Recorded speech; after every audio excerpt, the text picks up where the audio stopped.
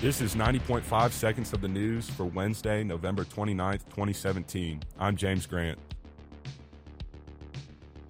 This episode was recorded at 3 p.m. on Tuesday the 28th, and events or information may have changed.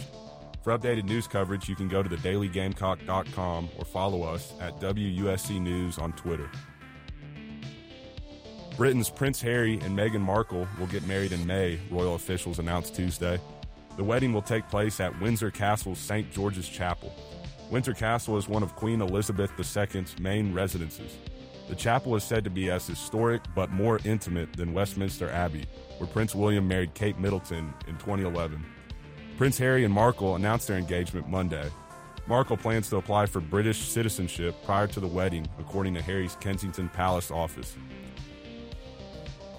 U.S. home prices rose at the fastest pace in more than 3 years in September. This rapid rise in prices was lifted by a record low supply of houses for sale. The Standard & Poor's CoreLogic Case-Shiller National Home Price Index rose 6.2% in September from a year earlier. This was the largest gain for the index, released Tuesday, since June 2014. Home buyers are desperately bidding up prices because of so few properties being available. The number of homes for sale in September was the lowest for that month on records dating back to 2011, according to the National Association of Realtors.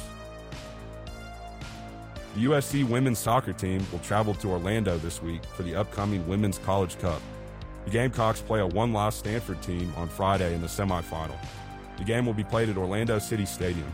With a win, the Gamecocks would face Duke or UCLA in the championship game.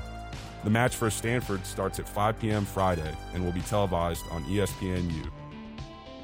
The Gamecocks men's basketball team improved to 5-1 after their win Monday night at Florida International. The Gamecocks beat the Golden Panthers 78-61. The team will play Temple Thursday night at Madison Square Garden. The game tips off at 9 p.m. on ESPNU. The Gamecocks women's basketball team is 6-1 on the year. They lost a nail-biter to Notre Dame Sunday and will look to rebound Thursday night as they host Western Carolina. That game will start at 7 p.m. and can be seen on SEC Network Plus. And in football, the Gamecocks are just praying for a good bowl game. A trip to Florida or Nashville could be on the horizon. This has been 90.5 seconds of the news. I'm James Grant. Have a great Wednesday. Also, one last thing. 90.5 seconds of the news is on iTunes and SoundCloud. You can subscribe there or wherever you get your podcasts.